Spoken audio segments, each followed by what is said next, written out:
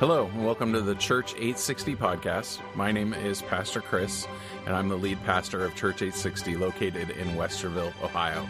Our podcast will have daily episodes uploaded where we have curated some of the best Bible teaching from across the globe. We hope you enjoy today's episode. Hey, let's get our Bibles out and let's turn to the Proverbs. As a matter of fact, why don't you put one finger in Proverbs chapter 4 and then flip over to James chapter 3, and put a finger there.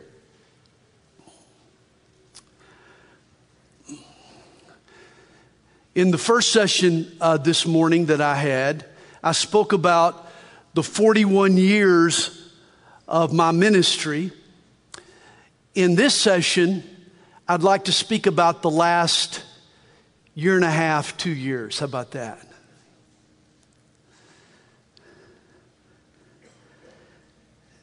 And as always, why don't we pray and ask for God's blessing before we get started. Father, we thank you for the great fellowship today. Thank you for seeing old friends and making new friends. And Lord, we realize that what is fellowship but two fellas in the same ship?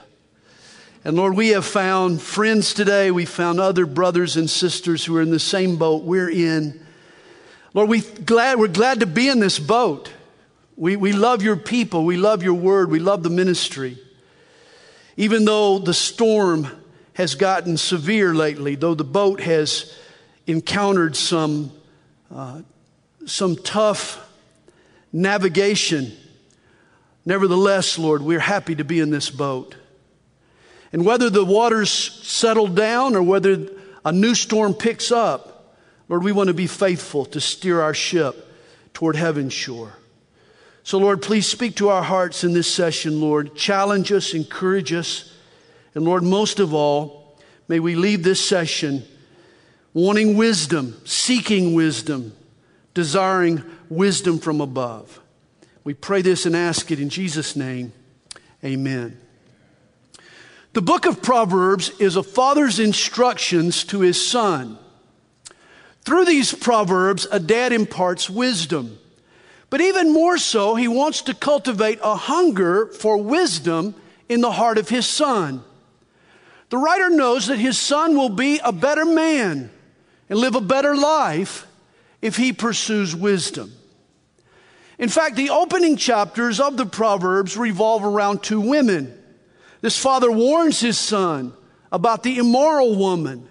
She reduces a man to a crust of bread, preys upon his precious life, has cast down many wounded, and her house is the way to hell. This father warns his son to steer clear of this wicked woman. She's been in more laps than a napkin, and he doesn't want his precious son to be her next victim. Instead, the writer of the book of Proverbs tries to fix up his son with another gal. Her name is Lady Wisdom. The father here in Proverbs 3 verse 13 says, "Happy is the man who finds wisdom." And this is God's desire for us today. Check out Lady Wisdom. She's attractive. She's a knockout. She would be a blessing to any man. Lady Wisdom is a real catch. And hear this father's encouragement to his son in chapter 4, verse 5. Proverbs chapter 4, verse 5. He says, "Get wisdom, get understanding. Do not forget nor turn away from the words of my mouth. Do not forsake her, and she will preserve you. Love her, and she will keep you. Wisdom is the principal thing. Therefore, get wisdom. And in all you're getting, get understanding. Exalt her, and she will promote you. She will bring you honor when you embrace her. She will place on your head an ornament of grace, a crown of glory. She will deliver you. Marry wisdom, embrace her, and she will adorn her man with grace and crown him with glory." Get wisdom. And Solomon is speaking here from experience, for he too made this wise choice. Solomon practiced what he preached. Do you recall the story early in his career? The Jewish historian Josephus tells us that Solomon was only 14 years old when the Lord appeared to the young king in a dream. Essentially, God gave to Solomon a blank check. He told him, "Ask, what shall I give you?" At the time, Solomon was overwhelmed with the responsibilities he had inherited. In fact, he confessed, "I do not know how to go out or come in. In short, I have no idea what I'm doing. I'm at a total loss." He faced enormous challenges for a 14-year-old. A great nation had turned their eyes toward him. They were expecting a child to lead them, as his father David had done so successfully. Perhaps you have a 14-year-old at home. If you gave him or her a blank check, what would they order? Video games, a new skateboard, AirPods, expensive sneakers? Or would they ask for a starting spot on the varsity team, or perhaps be the captain of the cheerleaders? Well, even at 14, Solomon asked for wisdom. He was wise enough from the start to know that he needed wisdom. In 1 Kings chapter 3, verse 9, Solomon makes his request, "Therefore, give to your servant an understanding heart to judge your people, that I may discern between good and evil. For who is able to judge this great people of yours?" Solomon was wise enough already to know it didn't matter the size of his bank account, or the length of his days, or his popularity, or even victory over his enemies. For if he wasn't wise in leading his people, nothing else would matter. His life and tenure would be a disappointment. And God was pleased with Solomon's request. So much so that along with wisdom to lead, God threw in everything else Solomon could have asked for but didn't. Riches and longevity and honor and victory. Proving, Matthew chapter 6 verse 33, before the Savior even spoke the words, "Seek first the kingdom of God and His righteousness, and all these things will be added to you." And do you remember what happened next? A crazy court case was brought to King Solomon. This was a case that you'd find televised on Judge Judy. Two women, hookers no less. They were roomies. Each woman had a baby. And yet one of the gals rolled over in her sleep and accidentally smothered her child. The mom got up and swapped her child's corpse for her roommate's living and breathing child. And there were no dental records, no DNA, no maternity tests. It was one woman's word against another. What was the king to do? King Solomon said, "Bring me a sword." He threatened to cut the baby in two and give half to each lady. For the king realized that a baby's real mother could never put an argument ahead of the life of her own flesh and blood. In a brilliant example of wisdom, Solomon settled the dispute and discerned the child's birth mother. Justice was served through wisdom. And I love how 1 Kings chapter 3 closes. Verse 28, "All Israel heard of the judgment which the king had rendered, and they feared the king, for they saw that the wisdom of God was in him to administer justice." Now I want you to hear that again. For they saw that the wisdom of God was in him. And this is the challenge I want to leave you with in this session. Does your church, even your community, see the wisdom of God in the decisions you make? For after over a year of this pandemic, and now it looks like it's far from over, my big takeaway is that I need wisdom, and far more of it than I ever thought. Over the last year, every pastor here has faced some "whose baby is this" type of decision.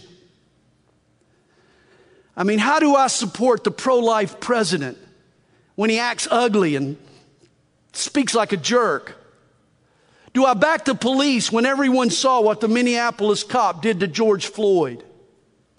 Do we wear masks and confirm what many folks believe, that we're caving into fear? Or do we go maskless and say to others that we really don't care about our community?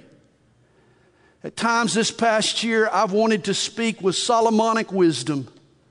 Bring me the scissors and cut up everybody's face mask. Then a new COVID case would hit a person I know and the concern would reappear. 2 weeks ago, I did the funeral for an elder in our church and a friend of mine who died from COVID. And as I speak to you this morning, I'm concerned about another member of our church who's on a ventilator and has been for the last 2 months. Please pray for Ann and for Chris's family. The coronavirus and its variant are still a lethal threat. My takeaway from ministry over the last 2 years is that in times of crisis, the leaders of a church have to think clearly and demonstrate discernment and lead their congregation with godly, Spirit-inspired, God-ordained, prayer-obtained, near Solomonic wisdom. And you get wisdom by seeking it in advance. Like Solomon, you need wisdom to get wisdom. There's so many pressures today bearing down on a pastor. It seems like every church member has their own special interests through which they see the world and make moral judgments. And people love to label, don't they? They see every conflict as good guys versus bad guys. And they'll clump you in with the bad guys for the silliest reasons. Social media has become the megaphone that makes these voices of approval or disapproval louder. In the wake of it all, too many Christians and church leaders have lost the courage to think critically. We succumb to superficial biases and jump to conclusions and make generalizations and oversimplify complex issues and paint people with a broad brush. Too many leaders have stopped seeking wisdom from above and have capitulated to the groupthink.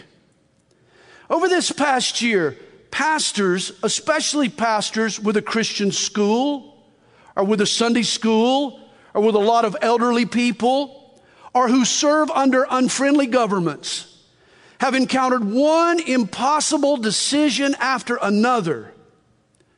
Have you discovered that despite what people assume, not all situations are right or wrong, white or black, up or down? The answer isn't always clear. I mean, there can be legitimate concerns on both sides of an argument. And I'll lose favor in the eyes of some folks with either choice I make. It's truly a no-win situation sometimes. Listen again to Solomon's exhortation to his son in light of the decisions you and I have had to make. Get wisdom, get understanding, love her, and she will keep you. Wisdom is the principal thing. Therefore, get wisdom. That's true today as much as any time since Solomon. I remember when, like Solomon, I was 14 years old, ministry-wise. I was actually 22 when I became a pastor, but I was as lacking as I could have just as easily been 14 for that matter. I thought the decisions were difficult then. I figured when I got older, I would accumulate some wisdom and the job would get easier. I hate to tell you, that's just not so. Today I'm 63 and the decisions are more high stakes than they've ever been. Maybe as a church we now have more to lose, but this past year has been excruciatingly difficult. And yet God has been faithful to us. He really has. He has given us wisdom and understanding and more. This last year's chaos provided a backdrop for God's wisdom to shine. As with Solomon, our church and school and community saw that the wisdom of God was in us to administer justice. I think folks realized that we weren't going to seek that we were going to go to the mountaintop and we were going to seek God's will, not just toe a party line. In the midst of the long pandemic and times of unrest, we've gone before God's throne of grace to get wisdom. And as with Solomon, he's given us not just wisdom, but what we didn't ask for. We've had increased offering and more people. This past year at Calvary Chapel, wisdom has proven to be the principal thing. I haven't told Kathy yet, but I think she already knows. I got a girlfriend. She's Lady Wisdom. And I love and long for her more and more and more. And yet I've discovered that though God gives wisdom, He first has prerequisites. As in the case of Solomon's blank check, the fact the king asked for wisdom indicates the boy was wise beyond his years in the first place. You see, wisdom begats wisdom. It's the New Testament principle taught time and time again. For whoever has, to him more will be given, and he will have abundance. And this is true when it comes to acquiring spiritual things, including understanding and wisdom. The rich get richer, and the wise get wiser. There is a verse that addresses God's prerequisites for us receiving wisdom. In James chapter 3, the apostle contrasts heavenly wisdom with earthly wisdom. There is the wisdom of God, and there is the wisdom of demons. James says in chapter 3, verse 17, "But the wisdom that is from above is first pure, then peaceable, gentle, willing to yield, full of mercy and good fruits, without partiality and without hypocrisy." And this is where I'd like to camp out for the rest of my time with you this afternoon. God entrusts His wisdom to people who seek it with the following three attitudes. First, God gives His wisdom to the pure, to people who have no personal or selfish agenda, who have no ulterior motive, people who are simply lovers of the truth. Second, God gives His wisdom to the peaceable. The peacemakers are willing to put in the work to promote unity and harmony. They're gentle rather than harsh and headstrong. They're strong enough to yield their opinions knowing they are merely opinions and extend mercy. They are the bearer of good fruits. And third, God gives His wisdom to people who work to avoid partiality and hypocrisy, who are the impartial. If you want to make wise decisions and be respected by your community and your church, then be pure, be peaceable, and be impartial. Wisdom begets wisdom. God gives wisdom to the pure and to the peaceable and to the impartial. Let me start with this third attitude first. James 3 verse 17 tells us people living here below need wisdom from above, and that wisdom is without partiality and without hypocrisy. This means you'll obtain God's wisdom if you strive to eliminate unfair biases and prejudices and generalities from your thinking. You see, a wise man refuses to wear tinted glasses. He avoids looking through colored lenses. He wants to see clearly without prejudice. And we should all recognize that our perception gets tinted by various factors: culture, past experiences, assumptions, our upbringing, misconceptions, preferences, prejudices. A person full of God's wisdom makes a concerted effort to be objective in their thinking and in their processing of life. You could say it like this: wisdom avoids using broad brushes to paint people. You see, a broad brush is used by an artist when he wants to just throw out paint onto the canvas. Spread out a vast sky or a vast ocean. But no artist ever tries to paint a masterpiece with a broad brush. A real work of art requires smaller brushes to fill in the detail. It's the subtle nuances that create the realism. And the same is true in navigating people and relationships. A broad brush approach takes you only so far in evaluating people. To know someone, to have a meaningful relationship, it takes narrower brushes that apply the finer points and paint in the details that make us who we are. Oh boy, even the Cape Crusaders You know them, Batman and Robin. The great champions of fair play once made the mistake of painting with a broad brush. Let's go on location right now. I guess so, Batman. Batman, can I ask you a favor before you send me up the river without a paddle? What is that? Can I freshen up a little bit with makeup? I mean, my image might be damaged if I was seen in public with a shiny nose. Yes, go ahead, but don't try anything untoward.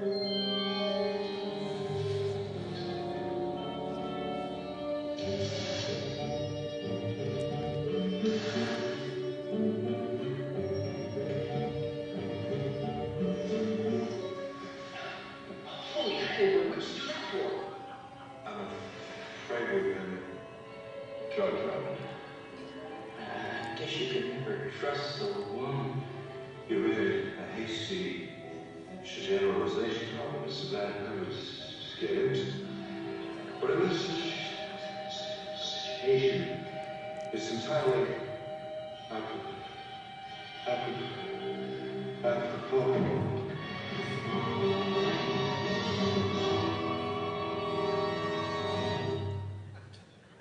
Whatever happened to that kind of acting? You'll have to tune in next week to see what happens. But holy stereotype, Batman. Robin made a hasty generalization. You can never trust a woman. And our hero Batman corrected what apparently had become a troublesome habit for the boy wonder. I'm sure Catwoman is the only woman of which that's true.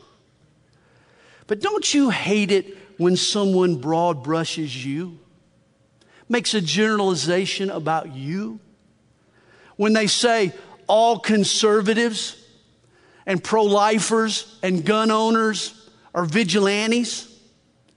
How many of those stereotypes could be used to pigeonhole you?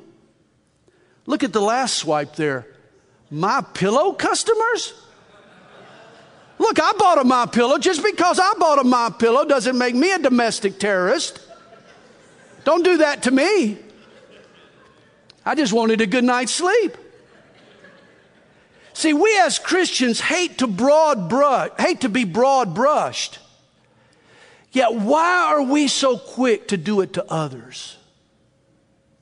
How often have we made hasty generalizations? Have you ever thought all homeless people are lazy? All lawyers are crooks? All politicians are dishonest?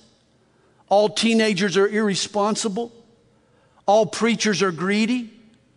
All New Yorkers are rude? All Southerners are slow? All bosses are uncaring? All Episcopalians are liberal? All rich people are materialistic? All blondes are dense? All Baptists are closed-minded? All CGN guys are pushing for women preachers? All CCA guys are older than 50? Hey, whenever you hear the words all or every, beware. You have just made an assumption that is probably not true. You remember what Jesus said to the Pharisees in John chapter 8, verse 15? He says, you judge according to the flesh. I judge no one. And in the eyes of modern woke Pharisees, judgments are still made according to the flesh. If you're white, you're a racist. If you're black, you think you're oppressed. If you're Asian, you're good at math. If you're Hispanic, you might be illegal. If you're a man, you're probably a misogynist. If you're a woman, you're trying to break through the glass ceiling. Rather than learn a person's name and just get to know their underlying passions and principles, it's easier just to stick a label on them and pigeonhole that person. This is why stereotypes and generalizations are tools of the bigot. By fostering assumptions based on the flesh or our outward characteristics, you can dehumanize the people you don't like and make yourself look more righteous. You can separate how you treat them from how you think you should be treated. This is how people justify a prejudice and cancel people with whom they disagree. Yet in John chapter 8, verse 15, Jesus said, I judge no one. And of course, Jesus is the one person who could have judged. He had access to the all-seeing eyes of God. But unlike this world and its Pharisees, Jesus judged no one according to the flesh. Jesus cared about people so deeply that he looked beyond their appearance or their category or their grouping to the thoughts and intents of their heart. Jesus used a different standard for evaluating people. In John 10, he calls himself the Good Shepherd who knows each sheep by name. Jesus understands our idiosyncrasies and our peculiarities. Prejudice just slaps the paint on with a broad brush. But love fine-tunes and paints by the numbers. It stays within narrow lines. Love realizes that each of us is God's special creation. Just as the Creator makes no two snowflakes or fingerprints or retinas identical, no two people are exactly alike. And God's wisdom is gifted to the people who understand this truth and seek to judge impartially. Which brings me to the second prerequisite for receiving wisdom. James says that wisdom from above is not only without partiality and hypocrisy, but is also peaceable, gentle, willing to yield, full of mercy and good fruits. So in order to receive this kind of wisdom, it helps if you match it with the same sorts of attitudes. Are you peaceable? You know, the Greek word means tranquil or passive.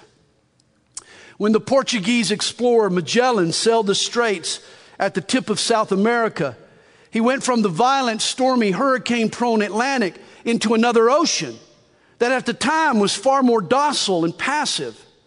Thus, he named it Pacific or Peaceful Ocean. Are you a stormy person?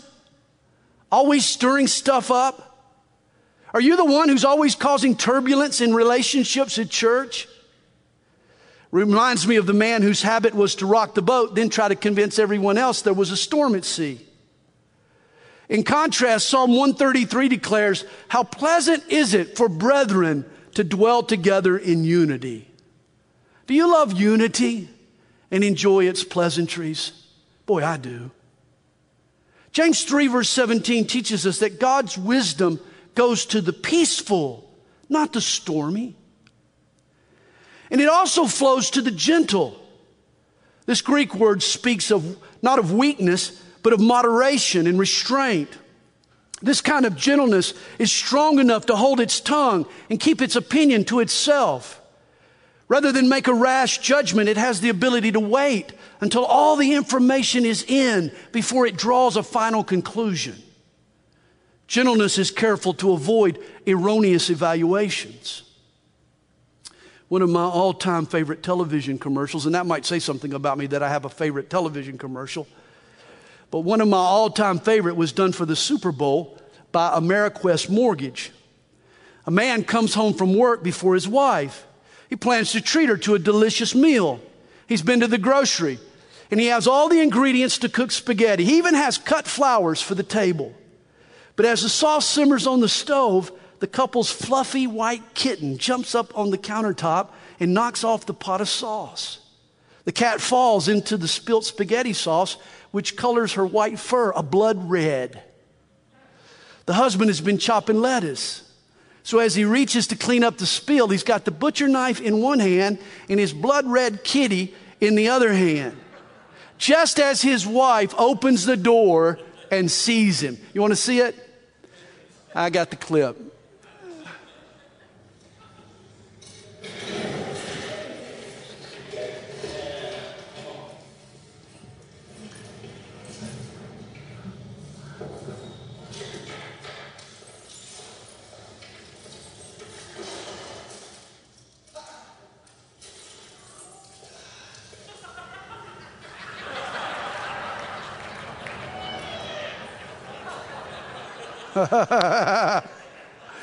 Here is a loving, caring, thoughtful husband, the envy of most wives.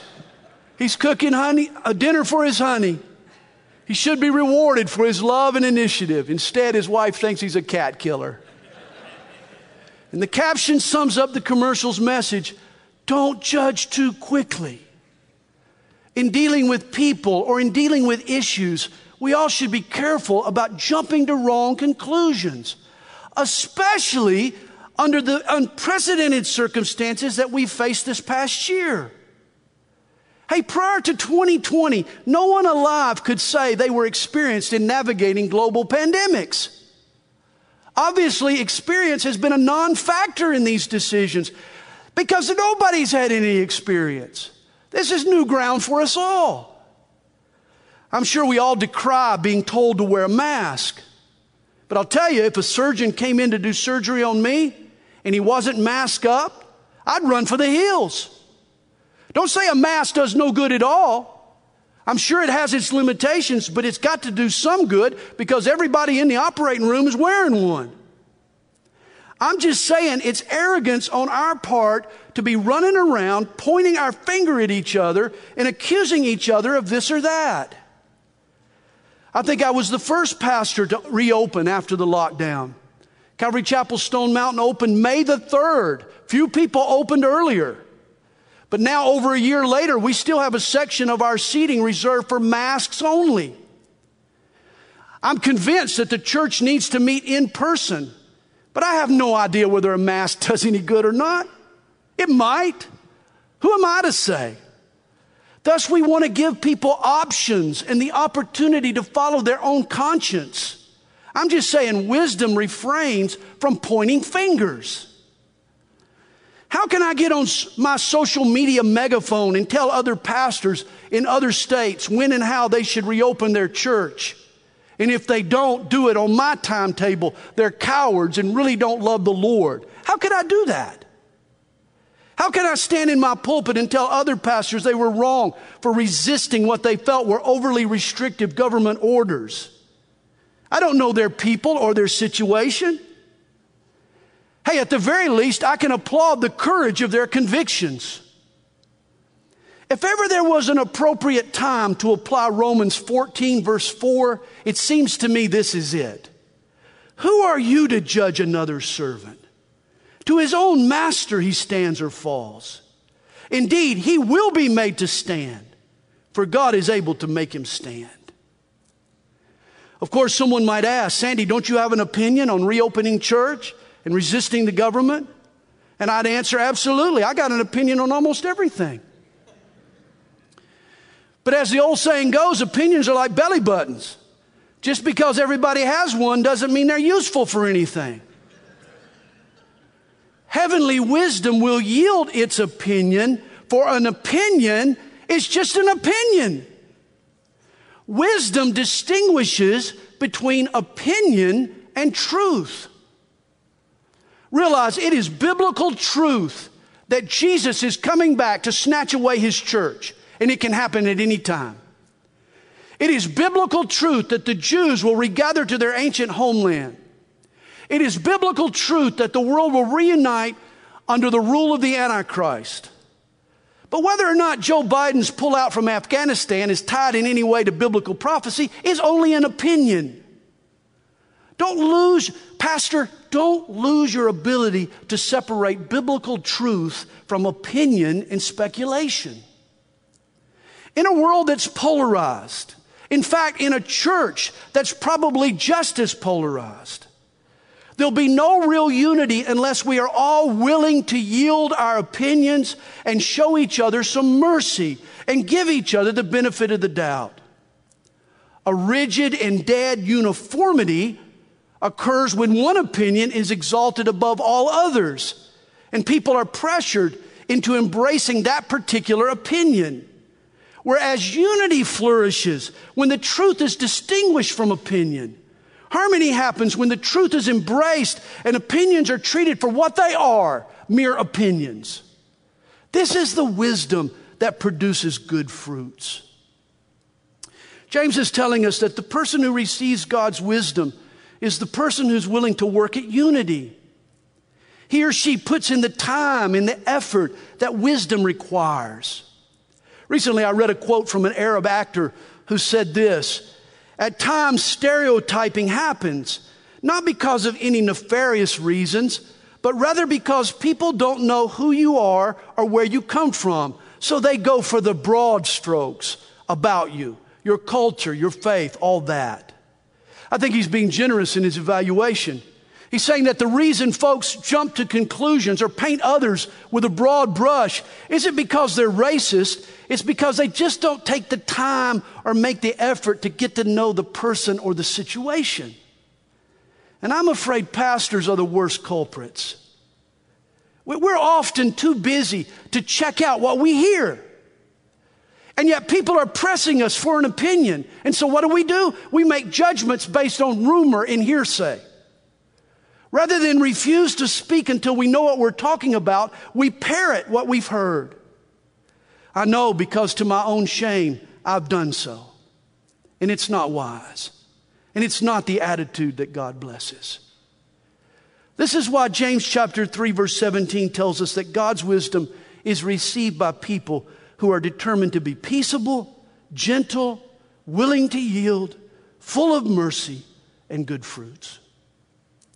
I've heard it said this way: the people who judge seldom help, and the people who help seldom judge.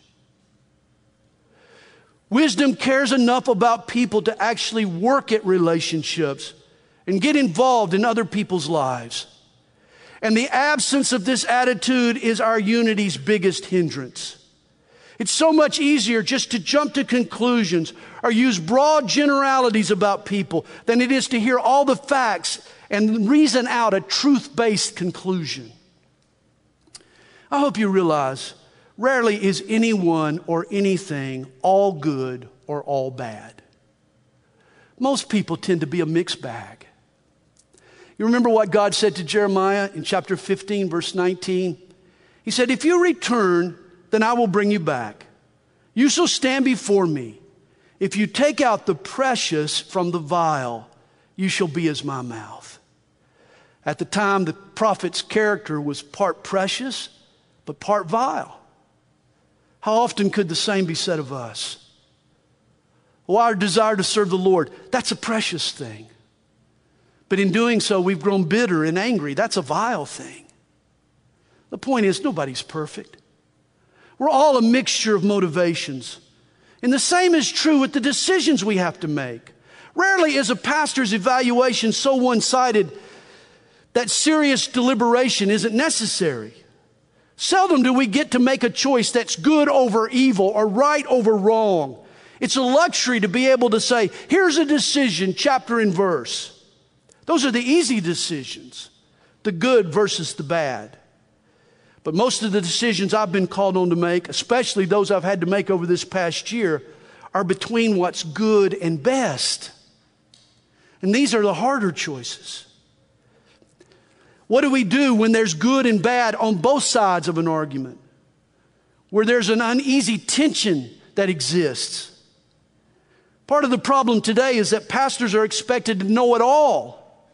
We're called on to be experts in everything from theology to epidemiology. And yet not every decision is clear. It's not always an up or down vote. There's usually some truth and wisdom on both sides of the argument.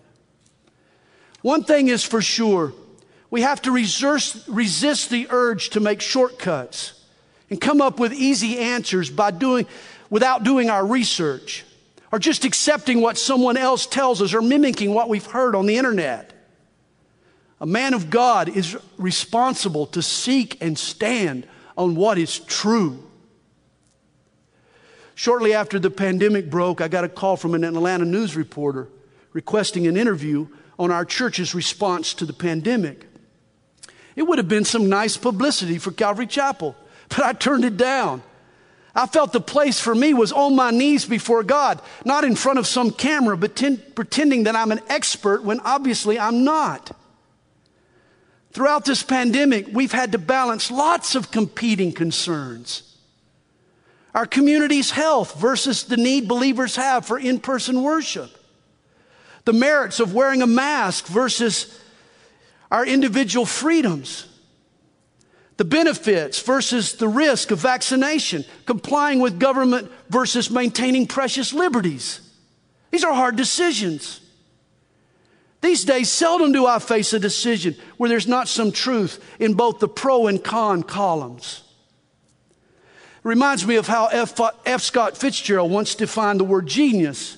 He said, "It's the capacity to hold two conflicting ideas in the mind at the same time and still retain the ability to function." Let me repeat that. Genius is the capacity to hold two conflicting ideas in the mind at the same time and still retain the ability to function. This definition has been so helpful to me. Yet rather than label this capacity as genius, I prefer to call it wisdom. It's wisdom that balances competing priorities without needing to immediately reconcile them. For example, we need an assistant pastor, but we lack the money. But we lack the money because we need an assistant pastor. Both may be true. Pulling on the string at one end is a need for faith. At the other end is financial responsibility. And wisdom is the ability to balance both concerns at the same time and act on them successfully. The point is, wisdom comes to the peaceable, not the stormy. People who are committed to truth, not steered by opinion, and people who are involved in solving problems, not creating them. Which brings us to the third prerequisite for receiving God's wisdom. Verse 17 tells us, "But the wisdom that is from above is first pure." And I've saved what's first on James's list as last for us, because I feel like purity is the most important condition for obtaining God's wisdom. If you're going to walk in wisdom, you can't be toting with you a hidden or a self-serving agenda. Your motives and your judgments have to be pure and sincere. The word here means clean, innocent, unadulterated, the opposite of which is murky or cloudy or polluted or compromised. Some pastors criticize not because they're concerned about truth. They have ulterior motives. I've seen pastors find fault in others just to make themselves seem holier. Oh, look at me. I'm the sole keeper of the flame. I'm the lone man of God who's refused to bow his knee to Baal. By bringing another person down, they can elevate themselves. This is selfish motivation and very unwise. See, here's how it often plays out. We develop a beef with a brother. But rather than deal with that beef as is, we blow it out of proportion. And we look for substantiating evidence that might justify and bolster our grievance. So often in our criticisms of other people or groups, we sell out the truth to bolster our beef.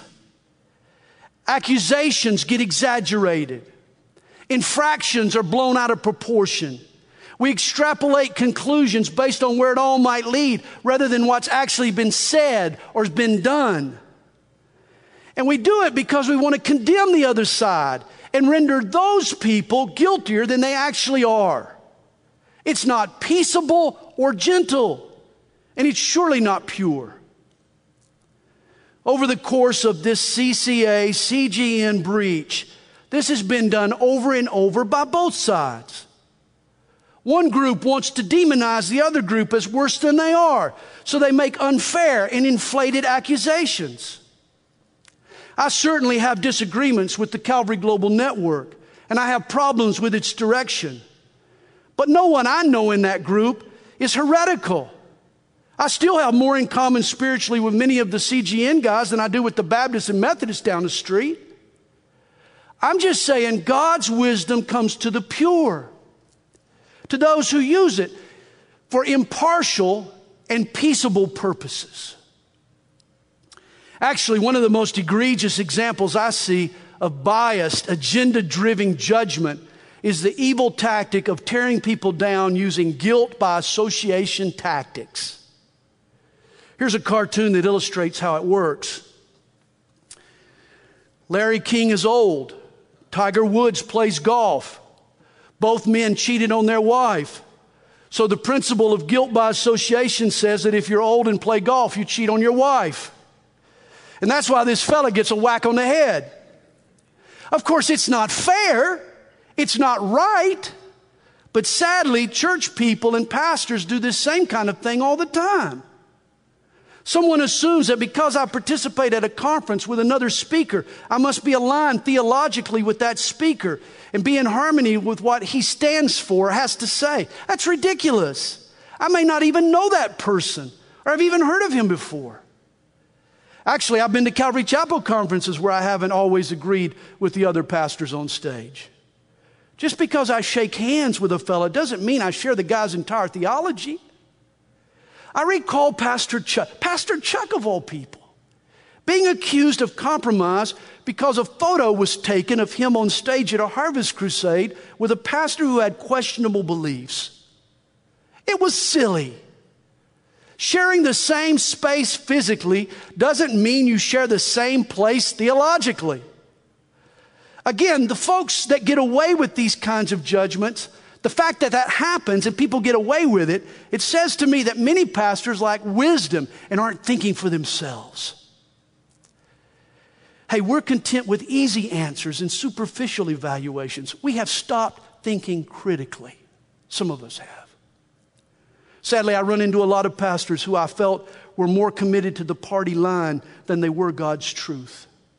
Hey, when you start to say to yourself, if I want my status to rise in this group, then I better not listen to this fellow, or I shouldn't be thinking like that, then you're no longer pursuing truth. You've become a slave to the approval of men. You're valuing promotion over purity. God help us. This is not wise. As Solomon said, get wisdom, get understanding. Do not forsake her, and she will preserve you. Love her, and she will keep you. Like the Apostle John, I have no greater joy than for you to walk in truth. But over time, the best way to ensure that you walk in truth is to be spiritually discerning and to think critically, not just blindly follow the Pied Pipers. I want you to be like the prophet Habakkuk. When he saw confusing signs on the world stage, he saw God raising up the army of Assyria, and he wondered why. He didn't run off to the group down the street or log on to the slick website or podcast, nor did he think only what he had been told by others to think. No, in his own world, this is what he did. I will stand my watch and set myself on the rampart and watch to see what God will say to me and what I will answer when I am corrected. Habakkuk sought the high ground. The man of God went to the top of the wall. He found a quiet place where he could get alone with God. And the prophet sought the Lord's will and his alone for his life and ministry. And this is my desire for you. That's what I trust you'll do in the days ahead. In these tumultuous, chaotic times, get wisdom from above. That's what you need. Wisdom is the principal thing. Therefore, get wisdom. Let me close with a song I sing from time to time. Though I've learned thousands of worship songs since, this is my go-to song. Whenever I'm around the house or in the car, this is the tune that always pops into my mind. It's an old Maranatha music song by Chuck Girard. And don't worry, I'm not going to actually sing it. I'm just going to quote it. Our lives are in your hands. What better place for them to be? The one who sees beyond today must know what's best for you and me. Oh Lord, I trust in you, for your ways are not like mine. Remember me in all my narrow ways of thinking. Help me, Lord, just to trust in what you say. And I love that line. Remember me in all my narrow ways of thinking. Deliver me, Lord, from my limited perspective. Help me to trust in what you say. And the way he delivers me is through wisdom. You need wisdom in turbulent times. Embrace her. Don't forsake her. Exalt her. In all you're getting, get wisdom. Father, thank you for your words to us this afternoon. Lord, help us to be wise men and women. And Lord, how we need wisdom in these perilous days. Help us, Lord, to seek you, to hear from you, to value your word above all others. Lord, help us to follow you in these days. We pray it and ask it in Jesus' name. Amen. Thank you for listening to today's episode of the Church 860 podcast. We hope that you've enjoyed it. If you have, we ask that you would like and subscribe to the podcast so that you can get daily updates. If you'd like to know more about Church 860, please visit church860.com. Thank you. God bless.